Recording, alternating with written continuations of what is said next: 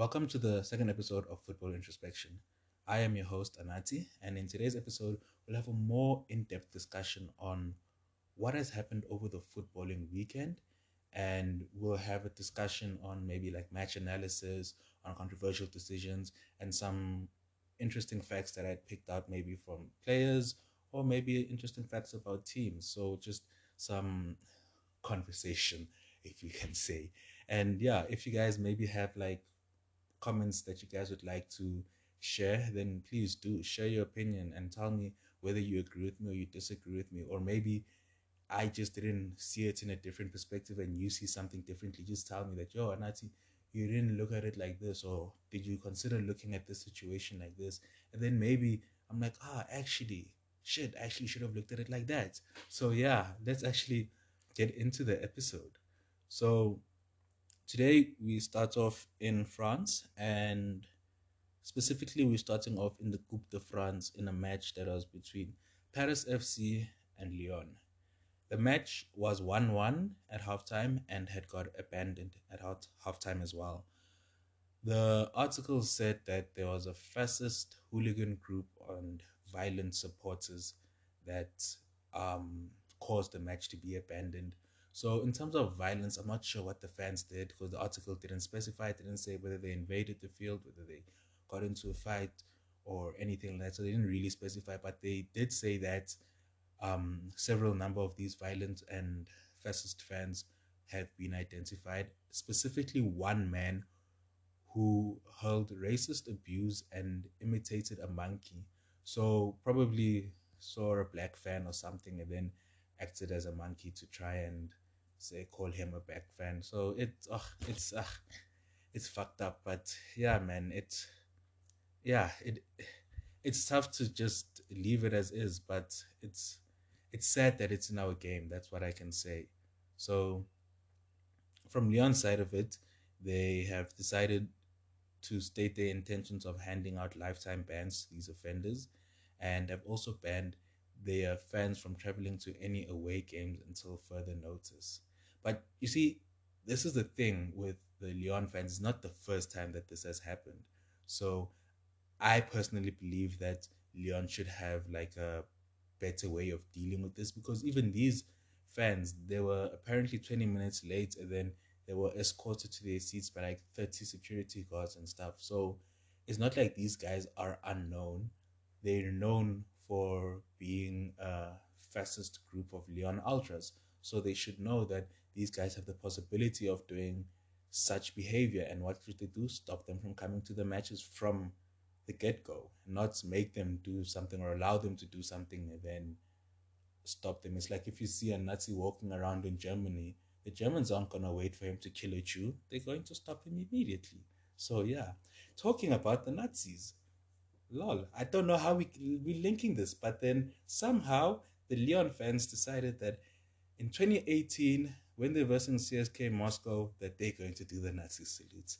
Listen to this. You can't script these things. Another thing is the Lyon fans were attacking Besiktas fans in 2017. And then in 2015, in a game against Lille, they had a banner that read, "Refugees not welcome." So I think Lyon need to find a way to deal with their fans, because it's really out of hand now. It keeps on happening, and it's not just small things that's happening. Not like it's just one person who's doing these things. It's a group of them. So Lyon need to find a way to deal with their fans.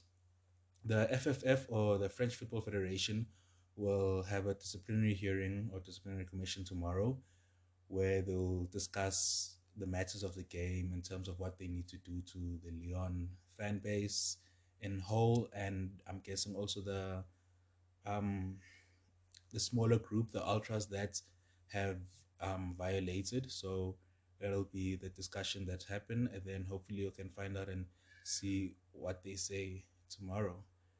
In another match in the Coupe de France, on a more cheerful note, former Milan and Watford forward Mbai Niang scored 4 goals in the 10-0 win for Bordeaux. So at least that's some positive news. So yeah, let's move on to the Bundesliga, where they had their last round of fixtures. And we'll start with Bayern, who are running away with the league again. They currently are 9 points clear of second place, Dortmund. So Bayern have 43 points and Dortmund have 34 points. Now, I just want to show you just how great or how dominant they are. Bayern's goal difference is 40. So if Bayern use their goal difference as points, they would still be in the lead. Yes, it's possible to get more than three, like in terms of points with like goal difference because they just won 4-0. But then it's also possible to lose points or goal difference if we use goal difference as points. So the fact that they're like six clear of Dortmund is for me quite an impressive thing that they're showing that they're scoring a lot and conceding a little. So yeah, but as I was talking about that 4-0 victory that they had against Wolfsburg, um, Lever scored his 69th goal of the calendar year, which equals CR769, which he got into in 2013. And Lever scored his 43rd goal in the Bundesliga for the calendar year, which is breaking Gerrit Muller's record of 42, which he set in 1972. So, yeah, Lewandowski doing what Lewandowski does, scoring goals. And yeah, I guess that's why Thomas Muller called him Lewandowski. Sorry for the terrible humor. But anyway, Leipzig, they lost 2-0 to Arminia Bielefeld, second bottom team in the league. Leipzig is now in 10th. I think that's the shock of the Bundesliga weekend. Yes, Dortmund lost to Hertha. So it's a tough season for Leipzig after losing Nagelsmann, Upamecano, Sabitzer. Funny thing or the sad thing is that they lost them all to Bayern. That is like the saddest part of it all. So yeah, it's a very much a tough season for them. So yeah, plus they got knocked out of the Champions League, then Europa. They struggled a lot in the Champions League even. So yeah. So that's a tough first half of the season for them. As I mentioned, yeah, the Bundesliga have played their last fixtures of the year. So they're going into their winter break now and they'll come back on the 7th of January. It's a match between Bayern and Mönchengladbach, and last time they played Mönchengladbach just beat Bayern 5-0. So, who knows? Maybe it could happen again. Maybe Mönchengladbach can play a better game and make it even better. Who knows? But yeah, that'll be an interesting game to see when the Bundesliga is back next year. On to the La Liga. So we start here Villarreal versus Real Sociedad. Villarreal won that match 3-1. And I just want to have a special like shout out or mention to Gerard Moreno, who has 2 assists and 3 goals in his last 3 starts in all competitions since coming back from injury. And he's been out actually since the 23rd of October. So it's actually a lengthy period and he's coming back firing. So Villarreal will definitely be happy that he's back fit and hopefully he can help them climb up the league with more goals, more assists. Now on to Barca. Barca beat Alche 3-2, but they surrendered a 2 goal lead, and Nico Gonzalez saved them in the 85th minute with a winner. And that was a very key victory for them. But the fact that they went 2-0 up and came back to 2-2 is very worrying signs. At least they got the 3 points. That's what they can take from it. But it's very worrying that they're letting a 2 goal lead slip. But yeah, I just wanted to mention Nico Gonzalez quickly and the Barca's like academy now with the new players that are coming up. Very good player. I've enjoyed watching him play. Tall as Busquets, but moves through with the ball like an Iniesta type of player. So yeah, he's very elegant, very nice to watch. So too is Gavi. I actually want to mention something about Gavi. A fun fact that I read about Gavi is that Gavi doesn't tie his shoelaces because Gavi never learned how to tie his shoelaces as a child.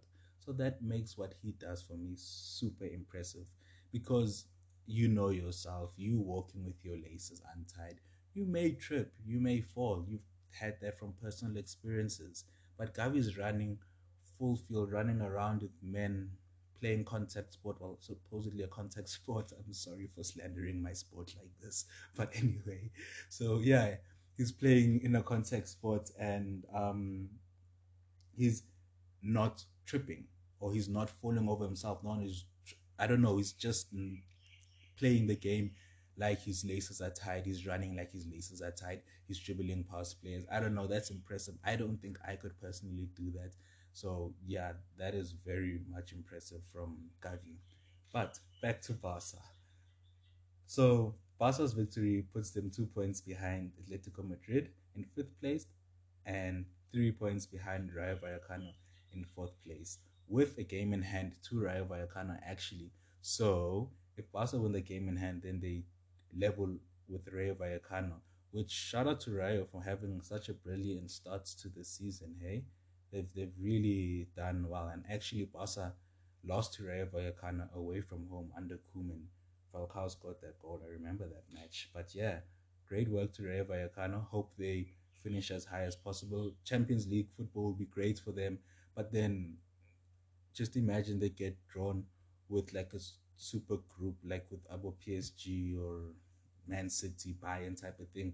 And then even though they will enjoy their time in Champions League, but they wouldn't really enjoy it because they're losing and they're not like ready for it yet. But I'm happy for them. Maybe they can get like some Europa League football and then keep on building, and then next season they finish in the top four properly, and then actually have a proper run at it. But hey man, you never know. Maybe next season, maybe this season they qualify, next season they're actually ready for Champions League. So we never know. But yeah, Sevilla. Let's move on. Sevilla beat Atletico Madrid, and they won 2-1, and Real Madrid drew 0-0 against Cadiz last night.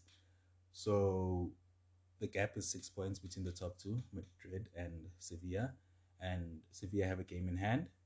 Sevilla play Barca tomorrow as well. So if they win, they'll be 3 points behind Real Madrid, starting to put some pressure on Real Madrid. And but Madrid play Athletic Club on Wednesday. So yeah, it seems like it'd be a good season for Sevilla.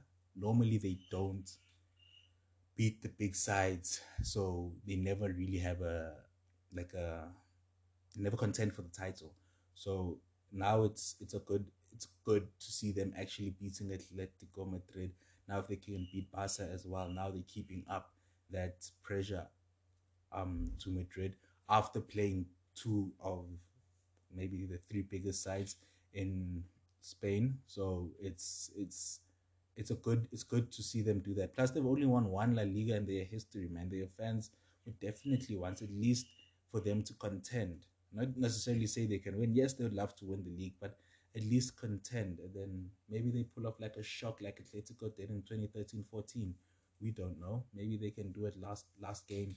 They win it. That would be lovely to hear. But yeah. Another story from the La Liga, Jorge Molina, a man who turns 40 years old next September, scored a hat trick in Granada's 4-1 win versus Mallorca. That's great. Like, I think that's super special. It's probably, like, in terms of feeling special, probably as good as maybe his first hat trick. Because, like, you're 39, you're turning 40 at the end of the season. You may not be playing next season. You may be playing next season, but you may not score another hat trick. And specifically, okay, you may not score another La Liga hat trick as well. So this is must be super special for him and his family. I'm happy for him. Congratulations to him as well. So yeah, that's a very respectable moment to him and for him and his family, and helped his team win a game quite comfortably according to the scoreline. So yeah, but let's move on to the Premier League. So since we last spoke, there were supposed to be 13 matches that were supposed to be played, but only six got played. Seven got cancelled because of the coronavirus, which is sad.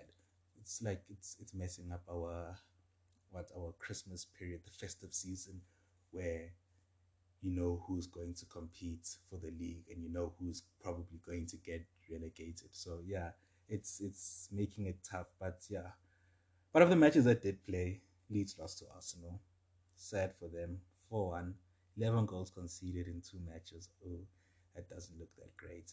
But yo, man, it's very tough for them because you have to look at it relatively. Like you can't just only look at it as an absolute. Obviously, in terms of getting promoted or relegated or staying up and getting relegated, it's in absolute terms. We don't look at whether your squad is diminished or whatever. We look at it in absolute terms. So yeah, in that way, then ew, it's tough. It's sad for them. But in terms of relative weight, let's look at it relatively speaking, and we look at them and we look at the amount of injuries they have, and it's not even COVID injuries. That's the thing. Like they're not even sick.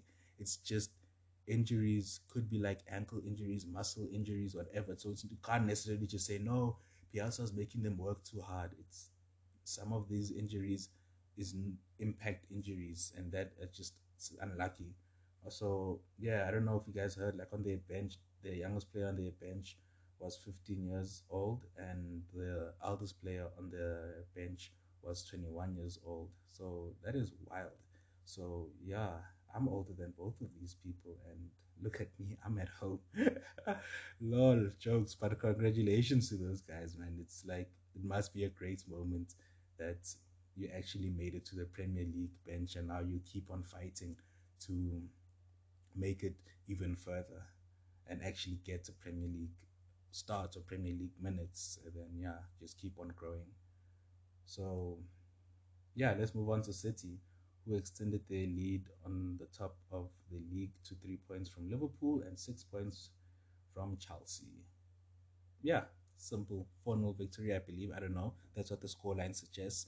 Pep wasn't necessarily pleased with the first half, so just Pep like wanting the best from his team. Probably find that Pep was complaining because they weren't pressing hard enough or something. I honestly don't think it was something of like scoring goals in that nature. I don't know. I didn't watch the game and I didn't actually read full on what Pep said. I just the type of detail oriented type of coach he is, it very much seems like something like that, that the pressing game maybe couldn't wasn't correct, or maybe they weren't moving the ball fast enough or something like that.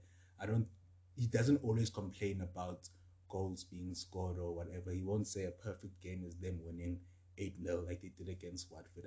I believe Pep can take a 2-0 victory and say that's the best game, or even a 1-0 victory and say this is the best we've ever played. This is a perfect game, just because the principles of the game that he wants are followed. Because some games you will score five, and some games you'll score two. Well, City type of teams will score fives on some days. But yeah, so if you just follow the principles correctly, then maybe you can score five, or maybe you won't score that five and you'll get two. But yeah, I think it's just principle based.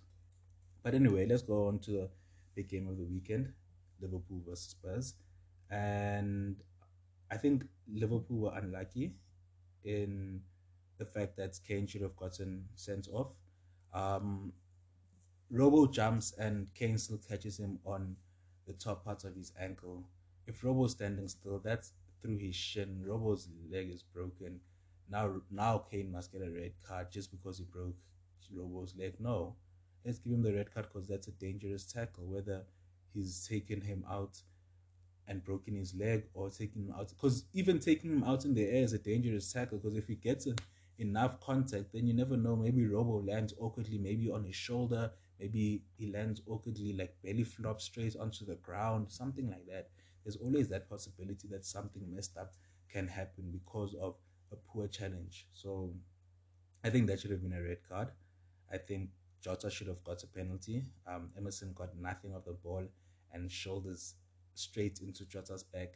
You can say Jota was looking for the penalty or not, but whether he's looking for it or not, a foul is a foul. So if the guy is ramming into his back, then that's a foul. Plus, you can't expect him to run at the same pace as when he's trying to shoot, because that's what the referee said. He says he felt that he was looking for it because he slowed down.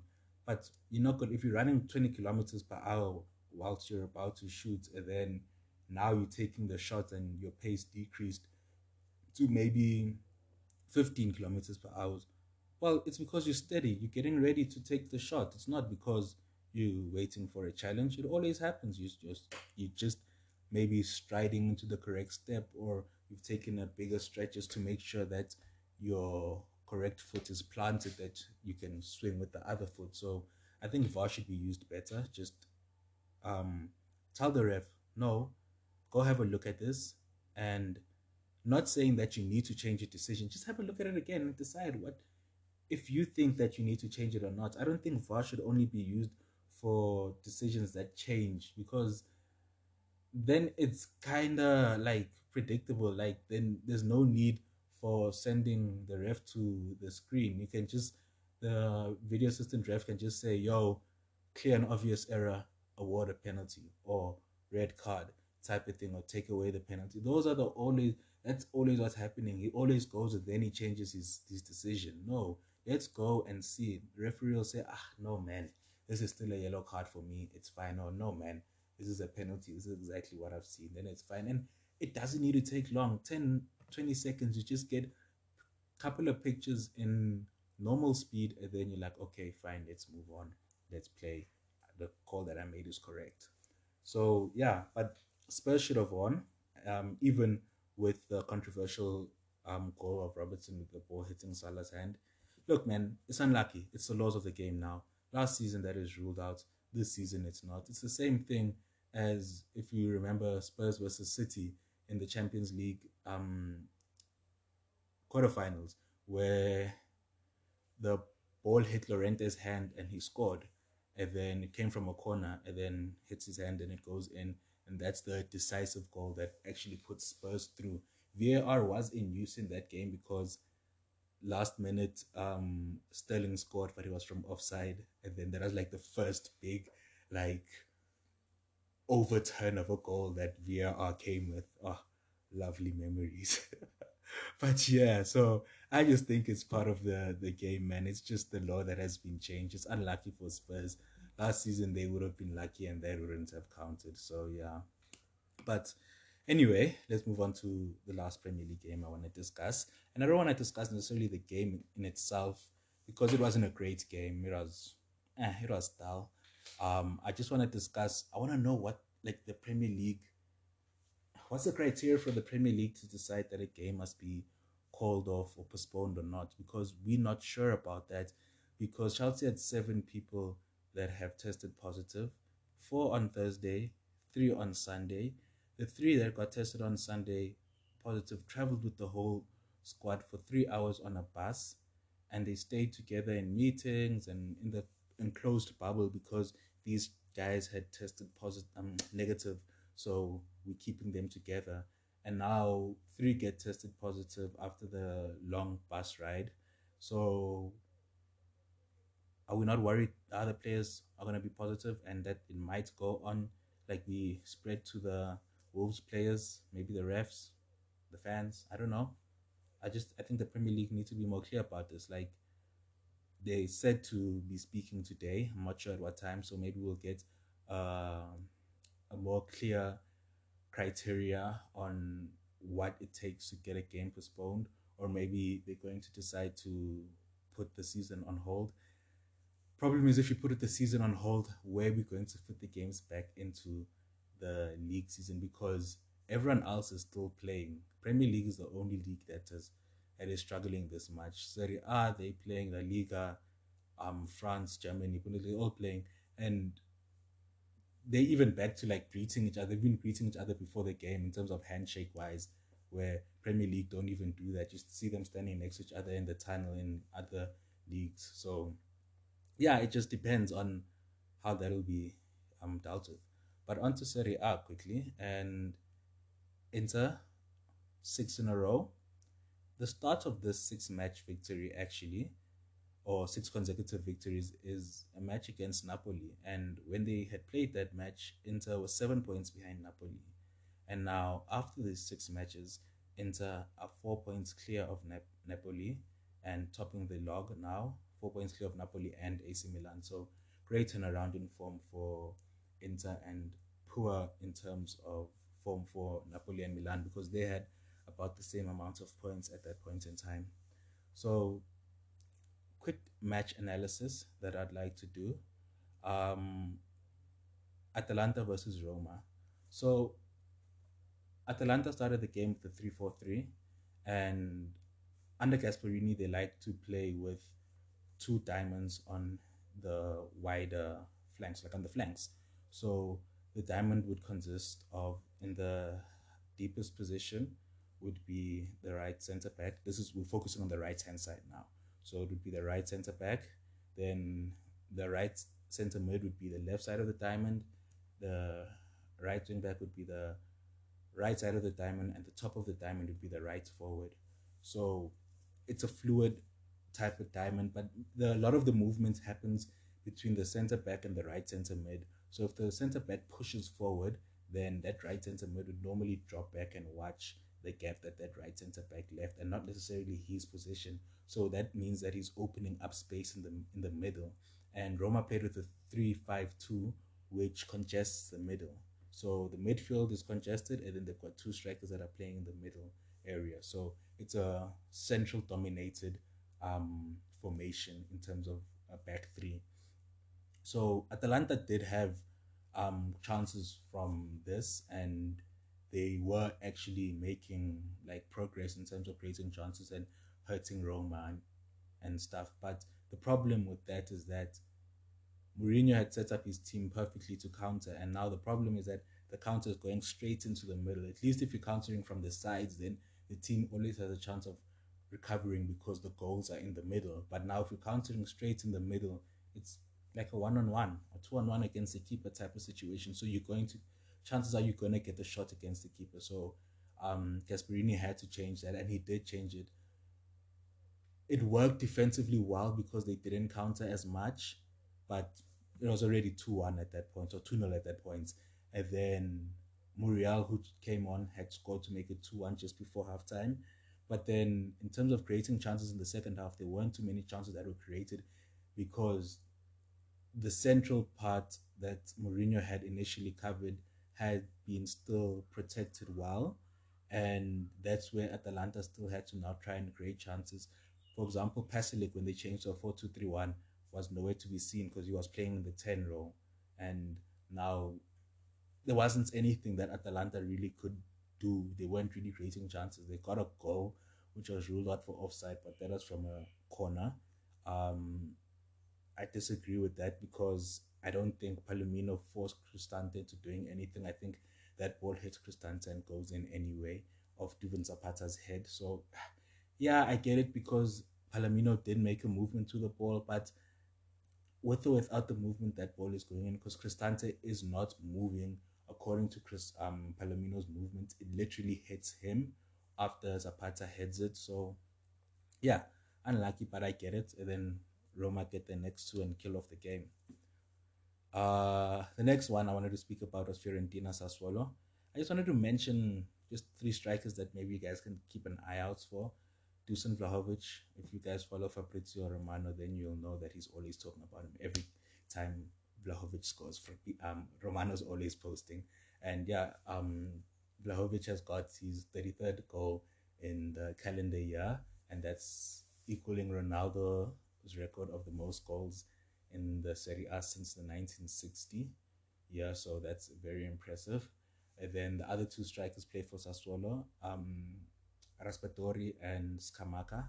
And Scamacca scored the first goal, Raspadori assisted the second, and then Vlahovic made it 2-1. So, yeah, I think Scamacca and Raspadori must be given a chance by Mancini in the Italian national team because I don't think Berardi and um, Belotti, Immobile are doing it for him. So the front three is Insigne, Chiesa, and who. Benedeschi was also an option, but I don't think he's also holding it down well enough. So give these two young boys a chance, see what they can do. If they can't do it, then it's fine. You keep on trying with the senior players, but at least give them a chance to prove whether they're good enough or not. So, yeah. Other, in terms of other leagues that I'd like to speak about quickly, or other competitions. So, Chelsea women, who were last season's Women's Champions League beaten finalists, they got knocked out of the Women's Champions League this past week.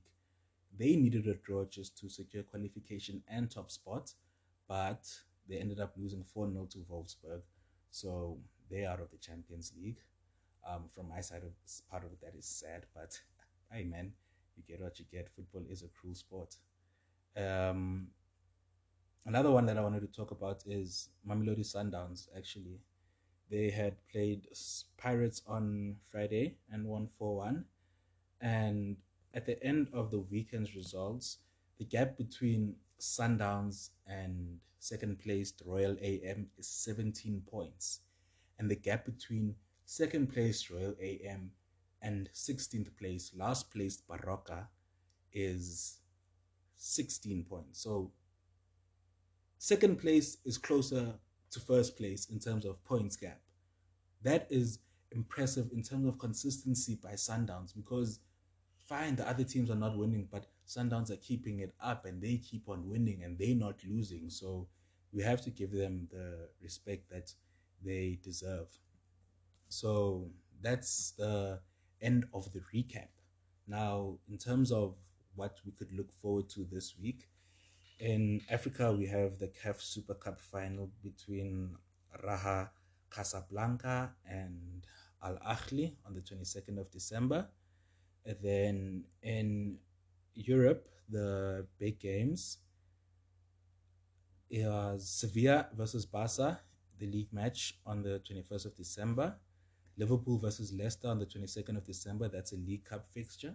And Spurs versus West Ham, also on the 22nd of December, that's also a League Cup fixture.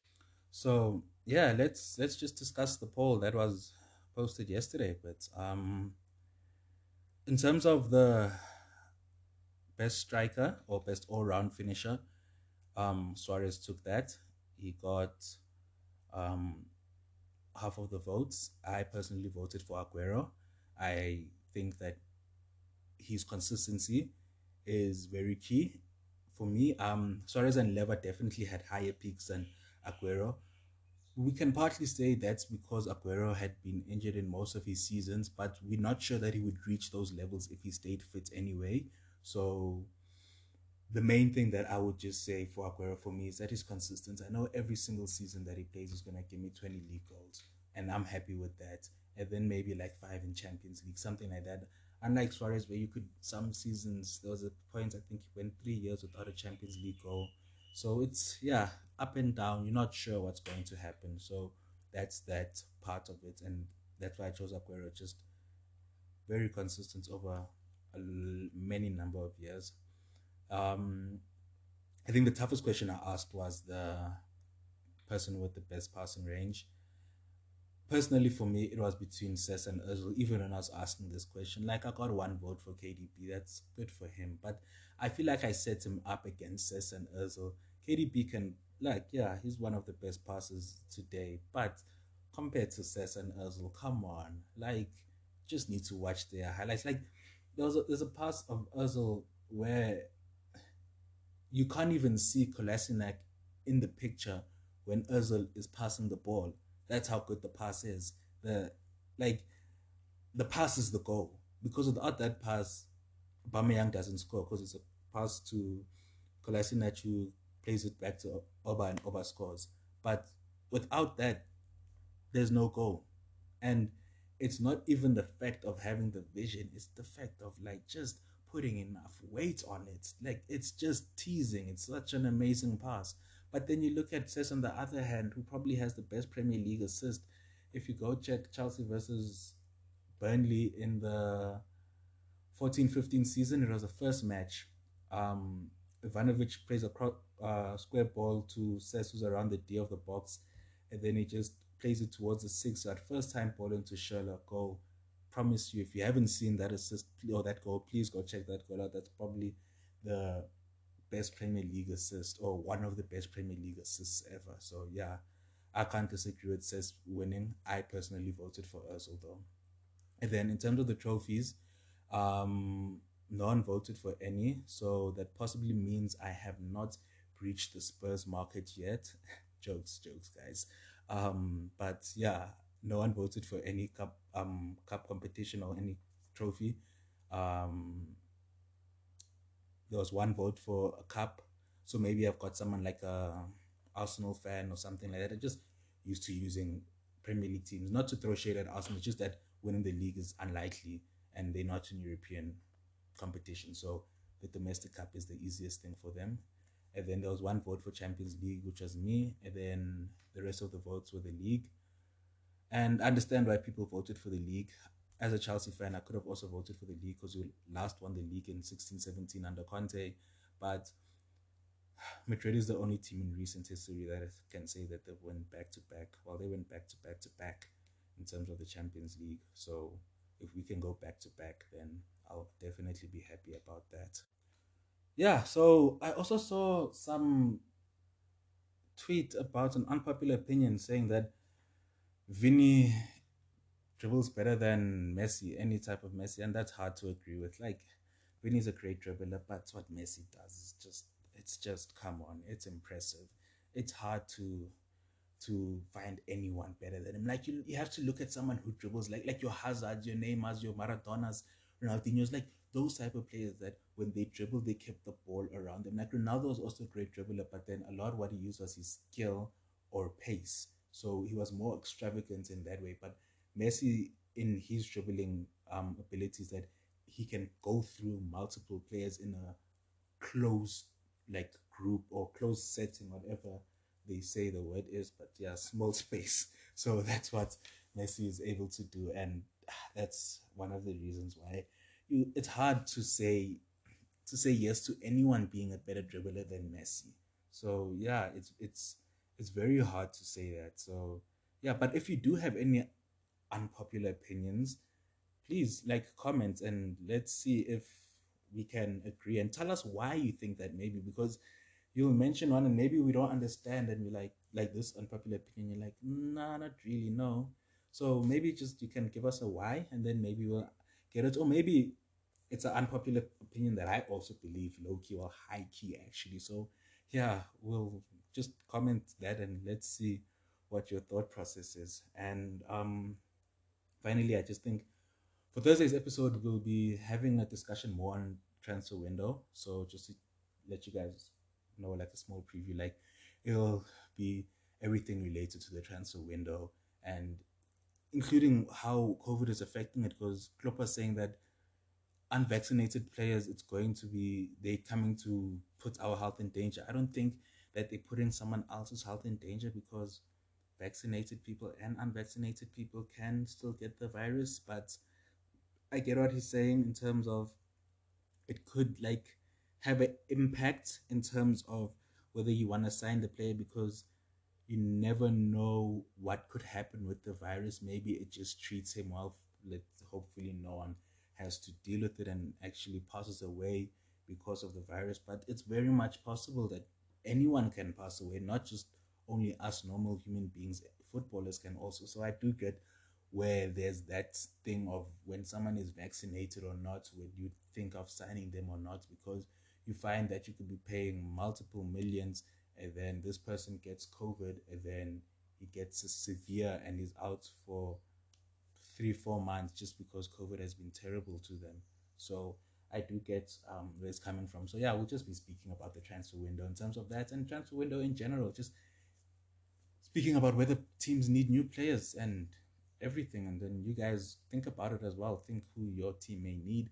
And then when I come up with, if I do mention your team and I think that your team may need someone, then mention, hey, yes, I agree, or no, I don't agree. I think this is more of a priority signing.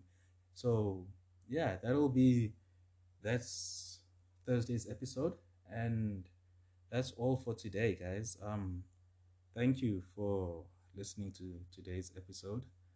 Um, I hope you guys enjoyed what I have been saying. I feel like I've been speaking for long, like wow.